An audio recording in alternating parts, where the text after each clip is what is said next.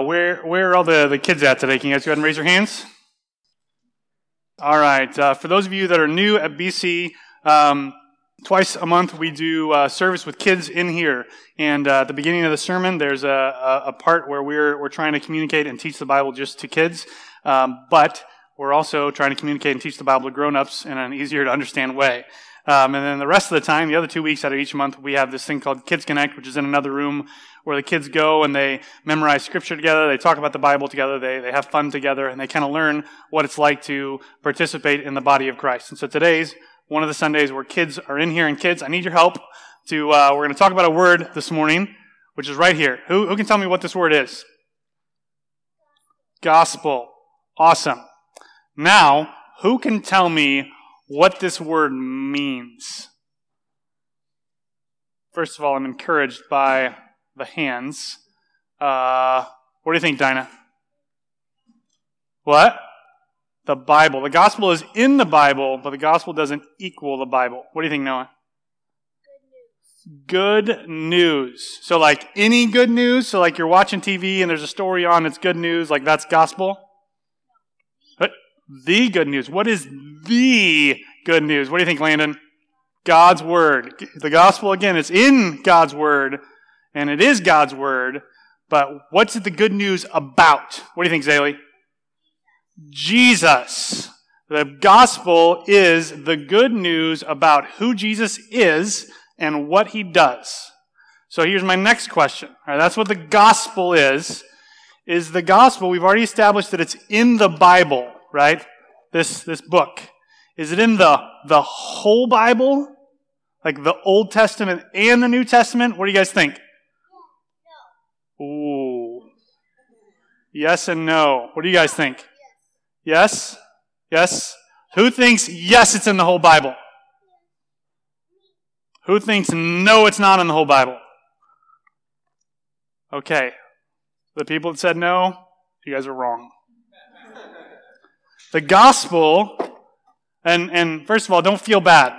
Like most of my life, I thought the gospel's just in the New Testament. The Old Testament is all this old boring stuff that we don't know anything about.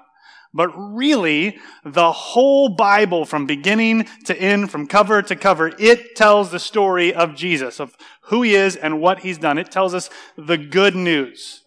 And that's important because today we're going to be reading Isaiah, and in Isaiah, he's going to tell us good news. He's going to tell the people good news that God is going to come and save them, and he's going to restore their relationship with them. He's going to forgive their sin, and that is just like the gospel that we get in the New Testament. But before we move on, I have one more question for you. All right, if the gospel is good news, what do you think the bad news is? God died. That's part of the gospel, though, right? That's part of the good news, that Jesus died to save us from our sins. So what's the bad news? What do you think? Hell. Hell is absolutely part of the bad news, right? Mr. Chris was up here talking about that earlier. People who don't know Jesus are going to die and go to hell. Why are they going to die and go to hell? Because of what? What do you think? Way in the back. Yeah, all right. That happens to me too. What do you think, Matthias? Because of sin, right? Because is anybody in here perfect? Do you guys always obey your mom and dad all the time? Yes? No, right? Nobody's perfect. We all sin. We all fall short. The Bible says that everyone has sinned and fallen short of the glory of God. That means all of us, as apart from Jesus, will go to hell. That's bad news, right? Right? Isn't that bad news? That everybody that dies without Jesus goes to hell. That's really bad news. That's why the gospel is such good news. Because it comes into that situation and says, hey, there's another way. You don't have to go to hell. You don't have to be enslaved to sin. You don't have to die. Instead, there's someone, God, who came into this world and lived the life you couldn't live and died in your place so that you can have salvation. That's good news, right? That's great news. And so what we're going to see in our passage today in Isaiah is that the gospel, it's not just a New Testament thing. It's a whole Bible thing. And so kids, I would encourage you to go home and ask your parents, more about this good news. Ask them about how they trust in it. Ask them about how they see it in God's Bible, not just in the New Testament, but in the Old Testament too. Ask them what they learned about the gospel from today's passage. So let's pray, and then we'll move on in the Word this morning. Father, we thank you that you are the greatest storyteller ever. And that in your word, you present the greatest story ever told. That from cover to cover, page after page, you are telling us the good news of who your Son is and what he's done for us and how he is the only answer and every answer to the bad news in this world. God, I ask that you would help us today to understand more of what your Son has done for us. That in an Old Testament passage, in the middle of the book of Isaiah, that you would increase our understanding of and our appreciation for what Jesus has done for us. And that we would celebrate the salvation that we get to live in. And the gospel that we get to foolishly take for granted. That as we try to think about this good news from the perspective of people that don't have the New Testament, that you would push us to worship you and push us to obey and serve you by telling others this amazing and miraculous good news that's been told to us. Jesus, we thank you for your sacrifice, and it's in your name we pray. Amen. Okay, so today we are turning the corner in the book of Isaiah, and it's a really, really, really good corner to turn. Because we're moving from the first half of the book of Isaiah, which is like judgment, judgment, judgment, judgment, judgment, judgment, judgment, judgment for 39 chapters, to good news, to comfort and restoration and God kind of bringing his people back. And so this is a really important chapter in the book of Isaiah because it makes that shift for us. But because it's such a dramatic shift, it's almost like it's two separate books. In fact, there's a whole lot of people out there that'll be like, this wasn't written by Isaiah. There's like an Isaiah who wrote the first half, and then there's somebody else who wrote the second half, because these books are too different. They can't possibly be written by the same person.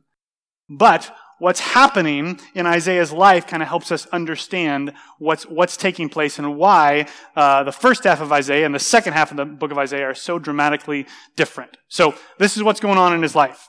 The last passage we read in the book of Isaiah last week, Isaiah 38 and 39, it happens around 712 BC.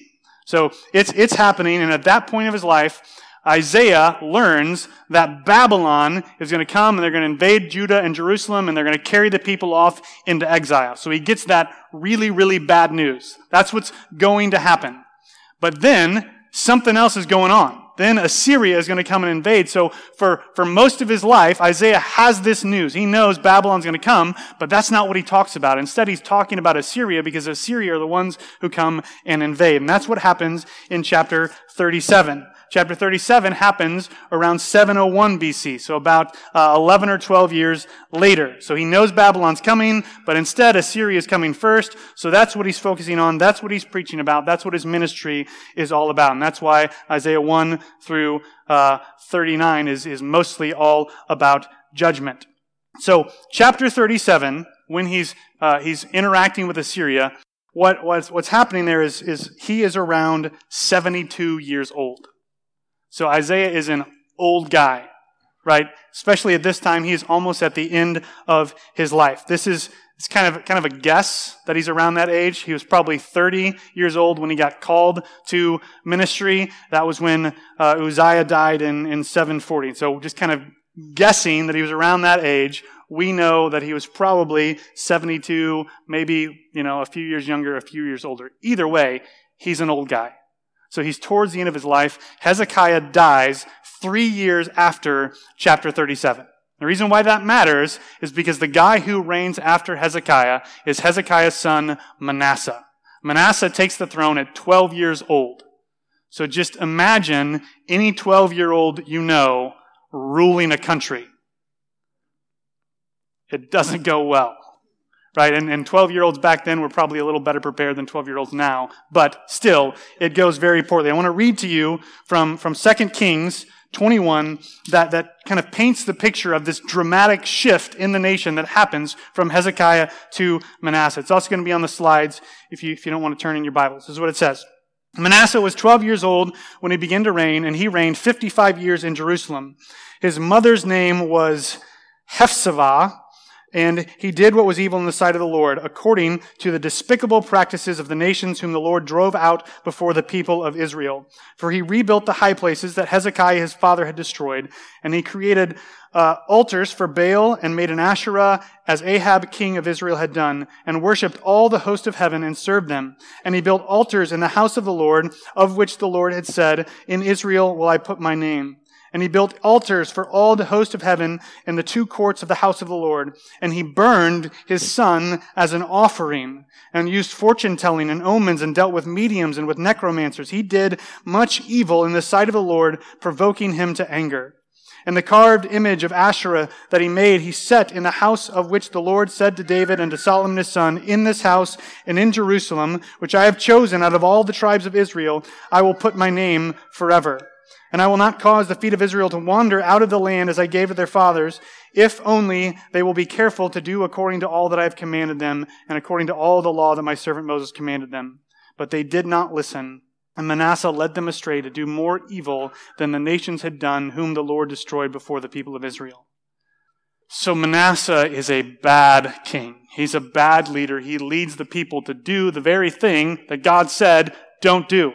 Right? He puts altars to foreign gods in the temple, in the place that he said, hey, here I'm going to dwell with you, and if you do what I say and keep my covenant, if you keep the covenant we made together, then you're going to live long in the land. If you don't, I'm going to send another nation, and they're going to take you out of the land. That's exactly what Manasseh does, and that's exactly what happens. Because of this dramatic shift from Hezekiah to Manasseh, the way Isaiah has to minister in the rest of his life is completely different than the first half. With Hezekiah, he has a relationship, right? He goes to him. He gives him the word of the Lord. With Manasseh, he doesn't. And so most of his ministry in the later years of his life isn't public. What does happen sometime during Manasseh's reign is that Manasseh kills Isaiah. Jewish tradition tells us that Manasseh had Isaiah sawn in two with a saw. And if you go and you read Hebrews chapter 11 in the Hall of Faith there, they go through a kind of a list of unknown people at the end. And one of those unknown people is sawn in two. And a lot of people think that he's referring to what happened to Isaiah. So Manasseh is a bad king, and he changes Isaiah's ministry. And because of that, the people don't listen anymore. And so instead of Isaiah focusing on the present situation and talking to people about what they need to do now, instead he begins to preach a message that they're going to need after Babylon comes and exiles the people away. And so the focus of the second half of the book of Isaiah is all about giving the people the comfort and the good news that they're going to need after the judgment happens. So in this passage today that we're going to read, we get three things. The first thing we get is we get Isaiah kind of getting a new ministry. He gets recommissioned. He was commissioned back in Isaiah 6, and then in Isaiah 40, he gets kind of a new mission. Then he's going to get his message. His message is now going to be one of good news instead of bad news. And the other thing we get in these 11 verses is kind of a big introduction to the rest of Isaiah. So the themes that come up in this section are going to kind of be woven throughout the rest of the book. So let's read Isaiah 40, verses 1 through 11. He says, Comfort my people, says your God. Speak tenderly to Jerusalem and cry to her that her warfare is ended, that her iniquity is pardoned, that she has received from the Lord double for all her sins.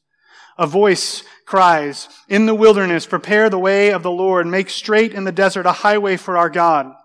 Every valley shall be lifted up, and every mountain and hill be made low. The uneven ground shall become level, and the rough places a plain.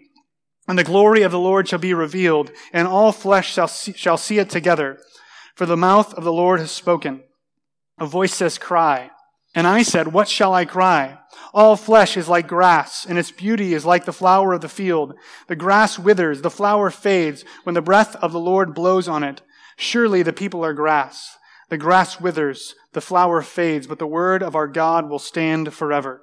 Go up on a high mountain, O Zion, herald of good news. Lift up your voice with strength, O Jerusalem, herald of good news. Lift it up, fear not. Say to the cities of Judah, behold your God. Behold, the Lord comes with might, and his arm rules for him. Behold, his reward is with him, and his recompense before him. He will tend his flock like a shepherd. He will gather the lambs in his arms. He will carry them in his bosom, and gently lead those that are with young. So again, in these 11 verses, we get three things. We get Isaiah's new commission, we get his new message, and then we get kind of this intro to the rest of the book of Isaiah. We're not really going to talk about that. Just know that what he's talking about, he's going to keep talking about. But the first two things, we're going to talk about them, his new mission and his new message. So the first is his mission. So this is him kind of being commanded or commissioned again. In the first two verses, we get three commands. The first one is comfort. The second one is speak tenderly. And the third one is to cry. And here it's like cry out, like proclaim, not like boo-hoo cry. So three commands, comfort, speak tenderly, and cry out. So these commands just kind of go out, but they just kind of go out generically. It's not really sure who they go out to yet. And then in verse 3, there's another voice that cries out, but we still don't know who it is that's crying out. It's not until we get to verse 6 where again the voice says cry. It's another command going out, and then Isaiah answers the call. He says, and I said, what shall I cry? So he's asking, what is the message that you want me to speak? I'm going to obey these commands. What is it that you want me to do? So his message, or his new commission, is to comfort, to speak tenderly, and to cry out. And what he cries out is this good news message. In verse 9, he's called a herald of good news. This is important because when the book of Isaiah is translated into Greek later on, right, this word, this phrase right here, herald of good news, is the same word that's picked up later by the New Testament authors to talk about the preaching of the gospel. So what Isaiah is being commissioned to do here is to preach gospel, to preach good news. And so you might wonder, like, well, the Old Testament was written in Hebrew. Why does it matter that it was translated into Greek? It matters because when the New Testament authors wrote what they wrote, they used the Old Testament in Greek as kind of a place to get the words that they used. So, it's kind of hard to imagine because for us, the word gospel has just kind of always been out there. But at some point, it wasn't. Right? It's just like any new field, like the word tweet.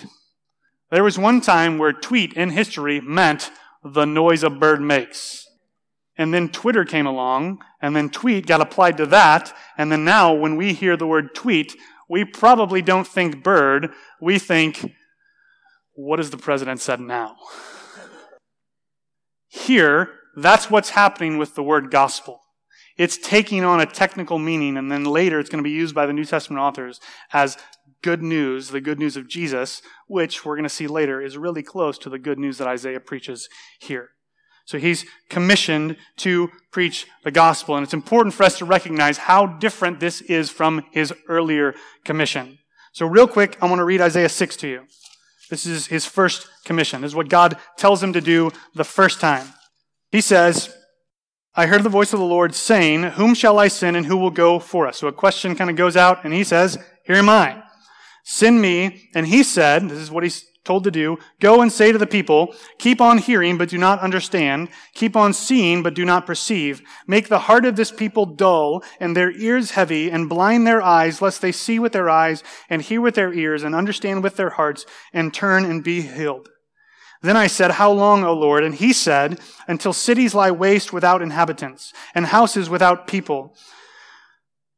And the land is a desolate waste, and the Lord removes people far away, and the forsaken places are many in the midst of the land. And though a tenth remain in it, it will be burned again, like a terebinth or an oak whose stump remains when it is felled. The holy seed is its stump. So Isaiah, in Isaiah 6, is told to go out and be successful at not being successful.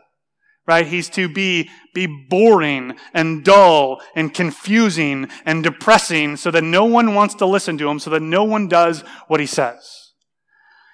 And he says, how long do I have to do this? And God says, until pretty much everything is destroyed. The only thing that's going to be left is this stump that's been cut down and burned. Now, in Isaiah 40, he's given this new commission where he gets to go out and he gets to preach good news to that stump that's left over. He's told to provide words of comfort and tenderness and the new reality that's going to happen after the people come back from exile. He's preaching this message of restoration that they're going to need after the judgment has fallen. So his first commission is judgment. His second commission is comfort and good news. Now, let's look at this good news message. There's 4 truths in these 11 verses that he's to preach. The first is that they're still God's people. The second is that their sins have been forgiven. The third is that they're going to be restored to the land and restored in their relationship with God. And the fourth is that God's promises are trustworthy and true. These are the 4 things, the 4 kind of pillars of this message that he's called to go out and preach. So the first one is in verse 11, and it's reiterated again in verse 1. That's that they are still his people. So God says, comfort, comfort my people. And then in verse 11, he says that he will tend his flock like a shepherd. He'll gather the lambs in his arms. He'll carry them in his bosom and gently lead those that are with young. So he's telling them that they're still his people. And we might hear that and we might think, well, like, what's the big deal? You know, of course, Israel are God's people. Like, how would they not know that at this point? Well, they wouldn't know it because of what God had just done to them. Right? God sent a foreign nation into their land to destroy the vast majority of it and kill a whole lot of people. And then, for those that are left, he sends another army to their land to enslave them and carry them off into a foreign land. So, they absolutely would have wondered, is he still our God? Does he still care about us? Or is our relationship with him over? And I get that that's hard for us to understand. But this song that we just sang, House of God Forever. God is my shepherd, I won't be wanting. He makes me rest in fields of green with quiet streams. Even though I walk through the valley of death and dying, I will not fear because you are with me. You are with me. What would it be like if we couldn't sing those words? Right? If we played that song and had absolutely zero reason to hope that they were true. I don't mean like a little bit of doubt. Like I'm going through a tough time. Is God really with me? I mean like, I don't know if he's my God anymore. That's where these people were. That's what they would have thought after the exile. That's what they would have wondered when judgment after judgment after judgment after judgment was falling on them and their family and their friends and their land. And so when God recommissions Isaiah to go out and preach this good news and give comfort to God's people and to tell them that they are still his people, they absolutely would have been amazingly thankful and grateful for this good news that they've been given. Because he's answering that question that they would have had all along. Is he still our God? And Isaiah comes along and says, absolutely he is. He's going to lead you like a shepherd leads his flock. He's going to bring you back to the land. So the first bit of good news is they're still his people. The second bit of good news is even better. It's that their sins are forgiven. He says, speak tenderly to Jerusalem and cry to her that her warfare is ended, her iniquity is pardoned, that she has received from the Lord's hand double for all her sins. So he tells them that their struggle is over. Their sins are forgiven and that they have been paid for. Now, try not to hear that with your New Testament brain, right? With your gospel-informed mind. Because we hear that and we think, well, yeah, their sins are forgiven. Because of Jesus. Their sins are paid for because he paid for them. But imagine that you don't know any of that. And you're in this situation where this judgment has just fallen. You've been exiled to a foreign land and someone comes along and they say, hey, God still loves you. He still wants a relationship with you. You're still his people and he's forgiven all your sins. They've been paid for. How would you respond to that? I think in two ways. The first would be, that's amazing! Thank God my sins are forgiven and He's not going to keep punishing me. Because this punishment that we've been going through as a people, it's not pleasant at all. And then the second response would be, wait. How have my sins been forgiven? Were there sacrifices offered? Where were the sacrifices offered? The temple doesn't exist anymore. When we were leaving Jerusalem, I saw that it was torn down. So how is it possible that my sins have been forgiven? Isaiah doesn't answer that question. He's going to later. But for now, it's just the good news that their sins have been forgiven. And he leaves it at that. We want that answer. We want the theology that backs up the good news. But God wants to comfort His people with the good news and them just to celebrate the fact that He's done it. So the first good news is that they're still His people. Next, He tells them that their sins have been forgiven. And third, He's going to tell them that He's going to bring them back to the land and restore their relationship with Him. He says this in verses 3 through 5. There's this voice that cries out in the wilderness, "Prepare the way of the Lord. Make straight in the desert a highway for our God." This is so that God can bring His people back to the land on this highway. "Every valley shall be lifted up, and every mountain and hill be made low. The uneven ground shall become level, and the rough places a plain. And the glory of the Lord shall be revealed, and all flesh shall see it together, for the mouth of the Lord has spoken." He's basically saying, I'm going to create a way for you to get back to your land with me that will absolutely be successful. Right? Any potential barrier in your way is going to be smoothed out by me. And then at the very end, as if that wasn't enough, he says that the word of the Lord has spoken, meaning it's not dependent upon them. It's not dependent upon Isaiah and his message. It's God's word, and they can trust in that. So he's telling them that they're still in a relationship with Him. Their sins have been forgiven. He's going to bring them back to the land and restore them there. And it's absolutely going to be successful, and no one's going to oppose it. And then he reminds them that His word stands forever. He does this in verses 6 through 8. After Isaiah is commissioned, he asks, "What do I cry?" And this is the answer. "All flesh is like grass, and its beauty is like the flower of the field. The grass withers, the flower fades when the breath of the Lord blows on it. Surely the people are grass. The grass withers, the flower fades, but the word of our God will stand forever." This is how they can trust in that good news. Because it's going to last. The grass is going to wither. The flowers are going to die. People are going to die. But God's word is going to be established forever. So because of that, because His word stands firm, they can trust in His promises. They can trust in this good news. They can put their hope in it because it's going to last. It's not going to end. And I think that when we think about trusting in good news, and putting our hope in this, I think we need to remember that the Bible is God's word. Right? It's not just a book. It's not just some inanimate object that sits on a desk or a counter or a shelf and is just kind of there until we interact with it, and then it becomes this significant thing. It's a word, a message that comes in the context of a relationship. So there was a time when me and some friends were having dinner at Red Robin. And while we were there, we had a waiter who was kind of strange. And as he was interacting with us, he took our order, and as he's backing away from the table, he says, kind of under his breath, "I love you guys." And it was so strange and so weird that we had a conversation for probably 5 minutes about whether that's really what he said. And two of us were convinced, he absolutely said that. One of us was he couldn't possibly have said that. He must have said something else. What could he have said instead? But that's what he said.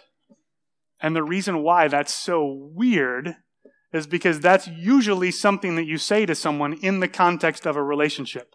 That's what gives it its meaning. That's what gives it its significance. That's what causes us to think, yeah, they really said that.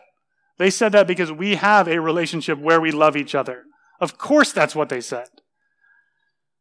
When we think about God's word, the reason why we trust in it, the reason why we believe that his promises are true is because it's not just a book.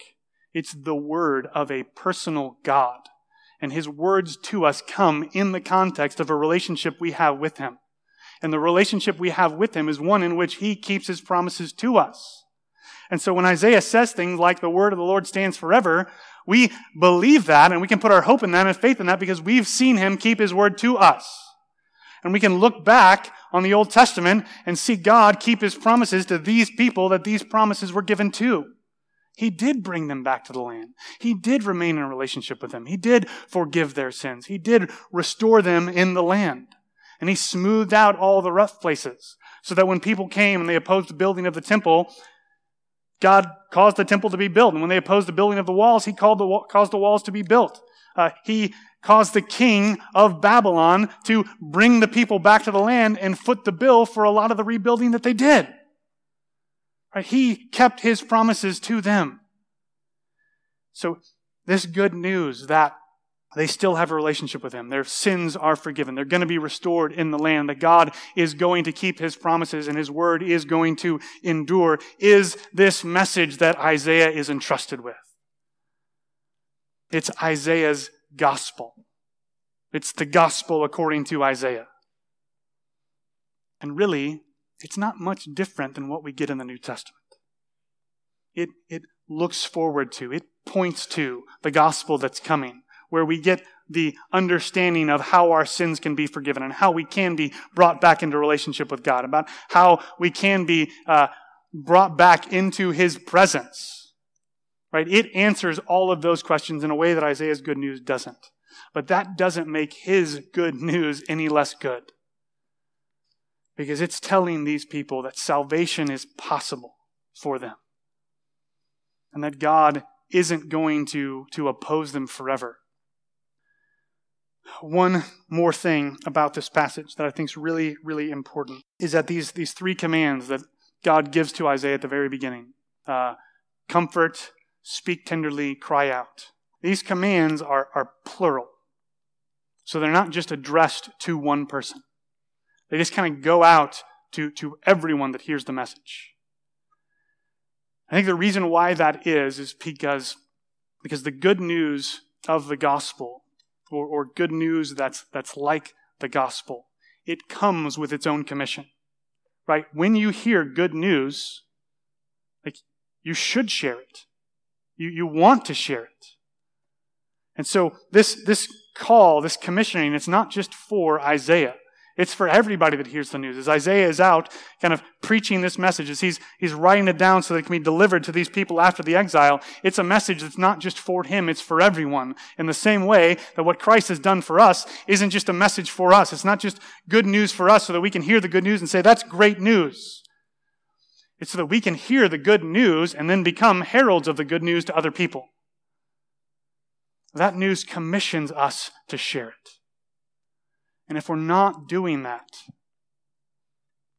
it's either because we don't think the news is good, or it's because we're disobedient.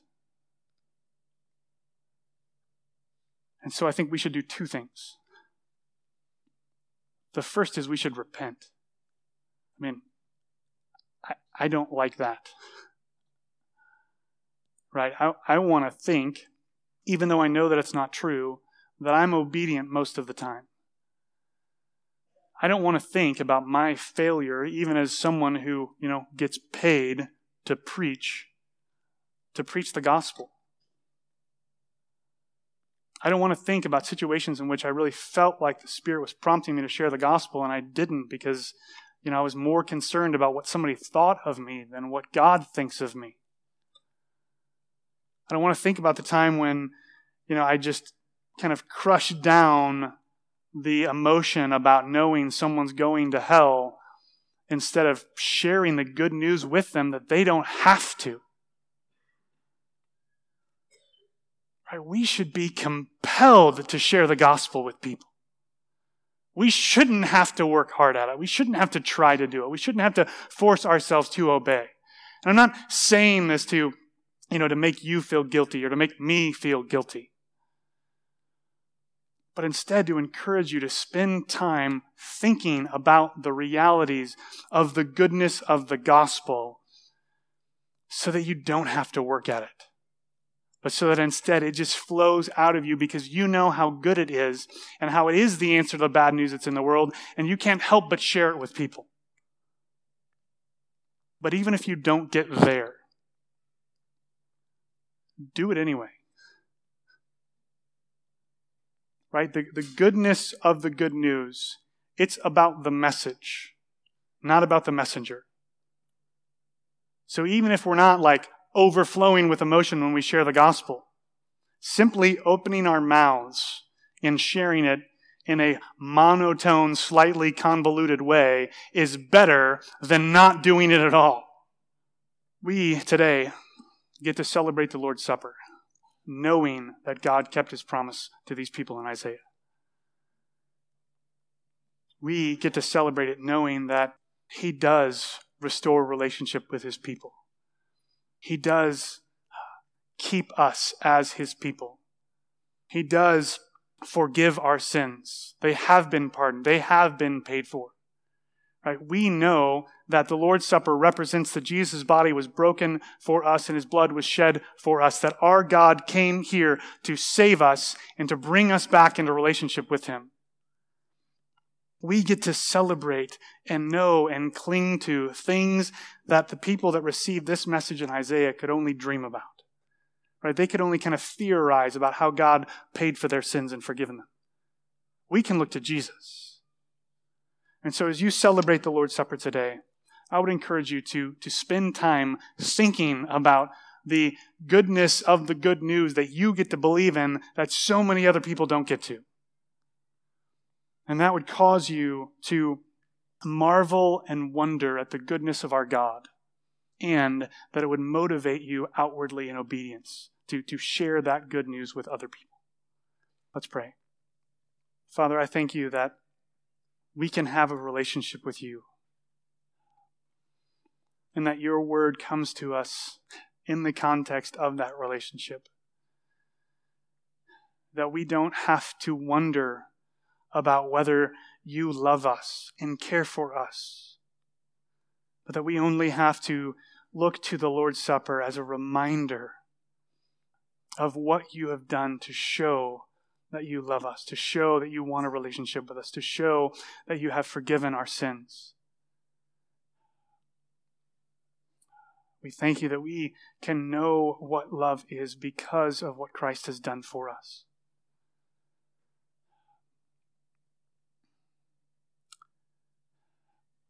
God, I thank you that the Bible is a story of good news. I thank you that you recommissioned Isaiah to preach it. I pray today that you would help us by your Spirit to celebrate it well and to be faithful to proclaim it to others. It's in your name we pray. Amen.